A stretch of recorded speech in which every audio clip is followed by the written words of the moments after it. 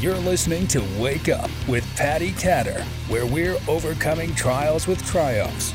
Now, here's your host, Patty Catter. Hello, everybody. Welcome back to Wake Up with Patty Catter. Hi, Brian. How are you? Hi, Patty. Thanks for having me on. Yeah, you're welcome. I just jumped right into that, didn't I, everybody? So I have Brian Paul on my show today. I've had Brian on before. It's been a really long time since he's been on, so I'm super happy to have him back. So what have you been up to, Brian? What I've been up to lately is just balancing life. You know, I've been the president and founder and leading a nonprofit veteran and first responder organization since May of 2017, and there for the first 4 years, I would say, probably. It's just been kind of a rat race and a lot of spinning the wheels. And so over this last 8 months to a year, kind of learned how to make progress, but also manage your personal life, because we're all volunteers like a lot of organizations are. So yeah, just balancing life and enjoying the journey. That's amazing. Could you tell our listeners who might not have heard the first episode just a little bit about yourself and what organization that you're with and a little bit about that? Yeah, thank you. So I am from Mustang, Oklahoma. I live here in the Oklahoma City area. And I grew up in Mustang and went to Oklahoma City University. And that's where I joined the 45th Infantry, Oklahoma Army National Guard.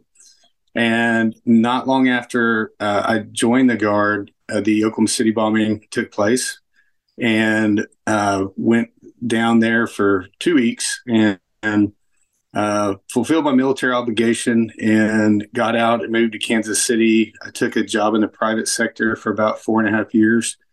And then God just started tugging on my sleeve again to get back in service work. And I became a firefighter EMT for 6 years in the fire service and 8 years as a EMT. And social drinking led to a full-blown addiction to alcohol, and which led to divorce and homelessness and two suicide attempts. And just through my faith in God and my mom not giving up on me, I was able to make it into a 90-day treatment program and successfully went through that. And then knew that there were others like myself that struggle, because we all do all the basic stuff, basic same stuff. And I realized that there were other people out there that needed the same help that I did. And I just began helping just one at a time, the person in front of me, and then stumbled my way through the first year of leading a nonprofit. And here we are.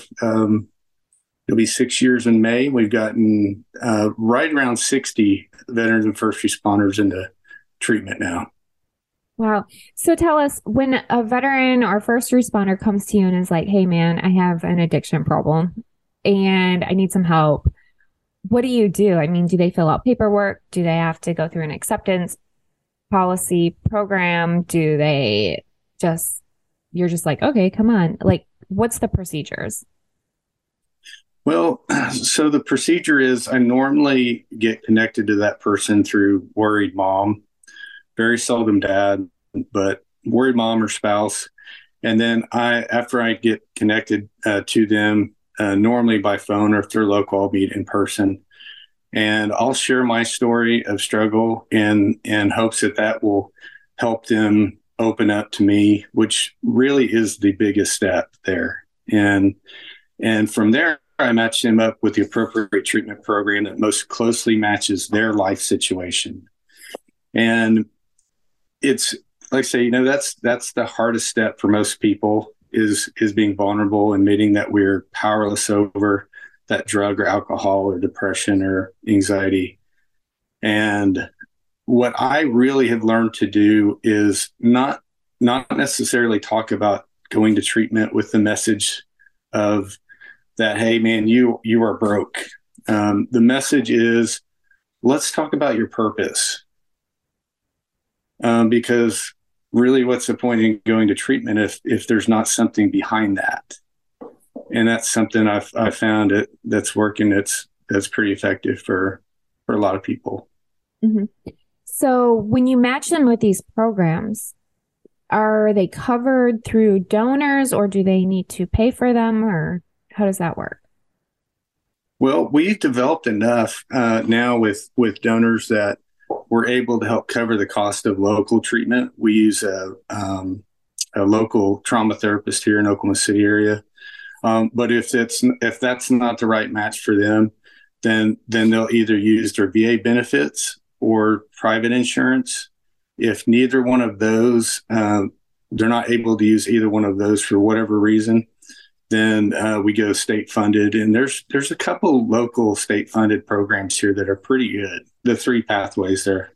Yeah. Yeah. Because I remember one time talking to a mom a few years ago, and she was like frantically searching for some place for her son. She eventually found somewhere, but the organization did have the family pay, I think, half of it or something. And it was a real financial strain on the family. So I know some vets out there or first responders, if you've hit rock bottom, odds are you're probably not working. You might be homeless or close to it. And that alone sometimes prevents people from seeking the help that they need. Isn't that right? Yeah, it is. And that is the significance of having donors with hearts to give. We put in the work, nonprofit, it's a tax exempt, donation. So it's spreading the word and finding the right people that have the hearts to help. Our folks that have signed on the dotted line and do things that most just don't. Mm-hmm. Mm-hmm. Now, one of the things that we were discussing before this show is equine therapy. You were like, I got to get on and talk about this equine therapy. And I'm kind of curious about it because I think that we might have touched on it a tiny bit in the past, but not really significantly enough to actually make people understand like okay, we know equine therapy, right? My initial thoughts like, oh, you're just going to go play with horses, but it's kind of more than that. Right. Yeah. So yeah, as I mentioned, I grew up in Mustang, and the word, the name of the town Mustang is exactly what it was, and especially when I grew up there, it was a small town, and our neighbors had horses, and we're always out playing with horses and riding. So when I got to English Mountain, where I went to therapy, my roommate was actually finishing up his equine therapy. And so I'm all excited about going and doing equine. And Doug's like, man, it's not really fun. It's very hard. And I'm like, oh man, come on, man. I grew up. So I was all confident going into it. So the way that equine works is you have a trauma therapist. So I'll kind of share my journey of equine. Mm-hmm. So I started out with my therapist, Julie, in her office, and she did my assessment, found out that, I was on a severe end of post-traumatic stress. And so we talked in her office, and I was like most veterans, just check the box, to successfully get through what you got to get through. So she said, okay, so on Thursday, we're going to go down to the barn and we're going to start with the horse. And I thought, great. All right. And so we get down there, and her first task that she gives me was, okay, Brian, go and grab the bridle off the fence and put it on the horse. So I'm thinking, yeah, I can check this box, and so I go over there, I grab the bridle, and I'm like, I walk over to the horse, and I just start putting this bridle on this horse's face. And of course, some people may not realize that horses are very much like people. They have their own personalities, they have their own stories, they have their own experiences. So it would be much like going and just trying to stick a bridle on someone's face. It's like, dude, like, I don't even know you. Like, what are you doing? So I did, and I made the attempts, and the horse would nudge me, and it would turn and give me its butt. And walk away, and just the horse did not like me at all. And so after that session, I was feeling defeated. And my words to Julie, my therapist, were, what's wrong with this horse? And so, of course, a horse is a horse, there's nothing wrong with the horse. It was my behavior towards the horse. And so we go through the sessions, and equine assisted therapy, horses are actually prey animals. So meaning that they are much like deer. They have to be hyper alert to their surroundings and the creatures in their proximity so they don't get made lunch. And so horses have this ability to sense what's going on inside the person. And you can smile and pretend all you want to, but if there's something that's troubling you inside, that horse is going to know. And there's just no way around equine therapy. So the therapist is trained to look for cues that the horse is giving off. So the therapist is looking more at the horse than it is the individual and looking for those cues. And so she wrote down notes, and then there'd be the talk therapy based off what the horse was telling the therapist. Mm-hmm.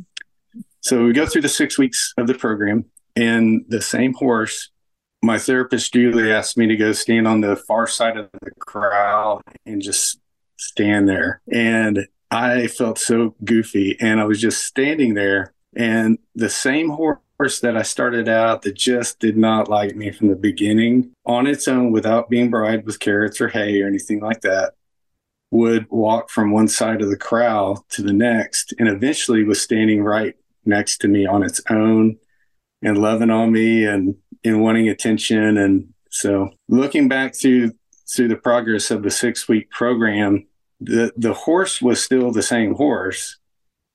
It's not that the horse had changed. It's the horse had seen that I had changed through the program. And that's the power of equine. Mm-hmm. Wow. I never would have thought of that. I grew up with horses, but I was allergic to horses. And my mom and dad always told me if I had a horse, I would have to clean up after it. So that was enough for me not to want my own horse. So my parents had the horses, but I remember my mom and dad putting the bridle on and putting the bit in the mouth. And I mean, I would go out there even if I was allergic to them, and I'd like give them apples or like pet them on the nose or whatever. But really, horses are like, they're really intelligent. We would turn music on in the barn and they would dance. Like they would rock back and forth to the music. I don't know if you've ever seen that, but we had this horse named Bummer who would do that. But I mean, people don't realize, I think, how smart and connected horses are with people, right? They can kind of sense the person and what they need. And so how do you connect with somebody who offers equine therapy? How do I get the person connected to the program? Mm-hmm. We do everything just real simple and short, simple process. So I'll talk with the person that's struggling, and I'll share a little bit about my experience, and I'll get them connected to my friend Julie Baker, who is the executive director of Horses and Heroes, Inc., and that's near Kansas City, or Flames to Hope Equine down in Noble, Oklahoma, which is not far from where we're at here in OKC. Mm-hmm. So your organization, it reminds me of kind of a HubSpot. Am I getting that right or not really? Yeah. Kind of a hub. And then we connect to the person, then get that person connected to the treatment that they need. Mm-hmm. Mm-hmm. Which is really important because I've been in the military advocacy world for a long time. And I think that one of the major concerns people have had in the past with donating to an organization is that organization, they keep this money and they keep their people, and they don't refer them out even if they need that help. People aren't realizing how important it is. If one organization can't cover everything, they need to refer them out. A lot of organizations, they just don't do that. So the veteran falls through the crack, or the first responder will fall through the crack. So I really, really like that. Is there anything that you would like to share with my audience now that you have the mic? Uh, um, yeah, I want to share that, as I mentioned, I was in a really dark place in my life. I was homeless, and I just didn't see that there was another chapter. And I firmly believe that dark spot in my life, that was it. And I just didn't really, I felt I didn't have a purpose to try to turn the page. And I just want to share some encouragement and hope in that I was able to turn the corner because of my faith, and that knowing that maybe that there was another chapter, and it's just one step at a time, even if it's a small step. And on the other side of treatment was not only Veterans for Life, but I began dreaming again, and was approached by ownership of the Oklahoma City Jaguars semi-pro football team. And I had literally had been dreaming of playing football, and I had played it almost 30 years. So it was a dream. And I thought, well, I'll go and I'll try out, just that, again, that tiny step. Well, I went and tried out, and just kind of like a kid on the playground, I was like, go play, just go play. And I did, and I made the team. And then through football, I was approached by a friend in the local acting community here in Oklahoma City. And through that tiny little step, that belief in myself and that purpose, there I was looking at myself on the big screen of a movie that got picked up by Lionsgate and was playing out in theaters nationwide. And then again, that tiny little step of thinking, well, maybe I can share my story to just maybe one person. And I began sharing my story. And now I'm sponsored to go fly out around the nation and speak in different cities and share my story. So I want to share with our viewers, if someone is struggling right now in that time of their life, that dark time, I want to encourage you to just see if you can turn the page. See if you can take that one tiny little step forward, because you never know what God is doing with your life, and you never know what big step might turn out from that, making that tiny little step. So I just want to share some love and encouragement with the audience. That's such a great point, because, looking back on some of the obstacles that I've had in life, and I'm sure you probably think the same thing. I'm not sure 100%, but pretty sure, Brian. Those times that I look back, it was just like minutes of my life. And now I have hours, you know what I mean? So yeah.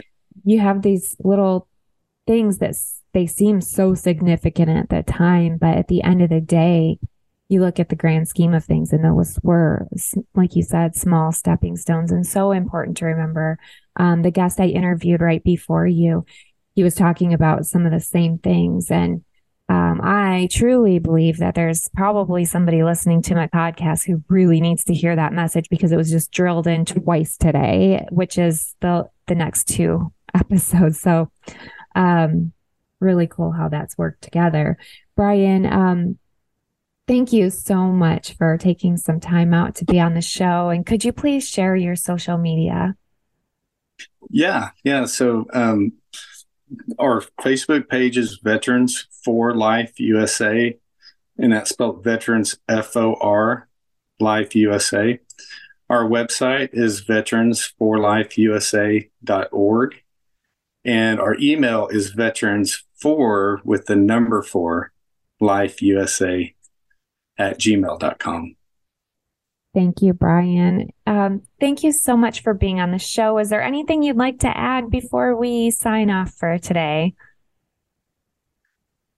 I think we covered quite a bit, but I just want to say thank you again for having me, Patty. And yeah, I watch you on social media, and we get to chat once in a while, and it's so good. It's so awesome seeing you go through the years now, and something that I appreciate about you is you're always real, you're always authentic.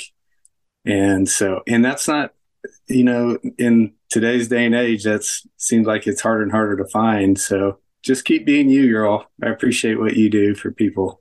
Thank you. I feel the same way about you. One of the things that we have on social media is people who are not being their authentic selves, or they only tell, the peachy rainbow happy stuff. And I love it when you're like, hey, we have this person who's struggling and they're going through this and we need help with that. I mean, you just put it right out there. And that transparency in a nonprofit is so, so important. So thank you for doing that. And thank you for putting yourself out there. It's not easy. I know both of us have had some crazy people on our social media in the past. And, sometimes it makes you just want to shut up for a while because you don't want to be bothered by those people. But then you realize you just block, delete, and keep moving on for the people who need it, right? Right. Yeah. So, thank you, Brian. Thanks for being an amazing guest. Thanks for doing everything that you're doing for our law enforcement, our first responders, our military, and for your friendship. I appreciate it. Yeah, you're so welcome. Thank you. And thank you, everybody, for tuning in. You will find Brian's social media handles in the notes section if you're listening to this. And if you're watching, you obviously see it on the screen. So thank you all for listening. And thank you again, Brian. Until next week, I will see you all later. Have an amazing week. Thank you for listening.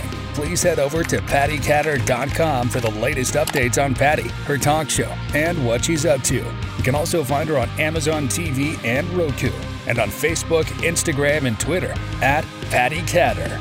Until next time.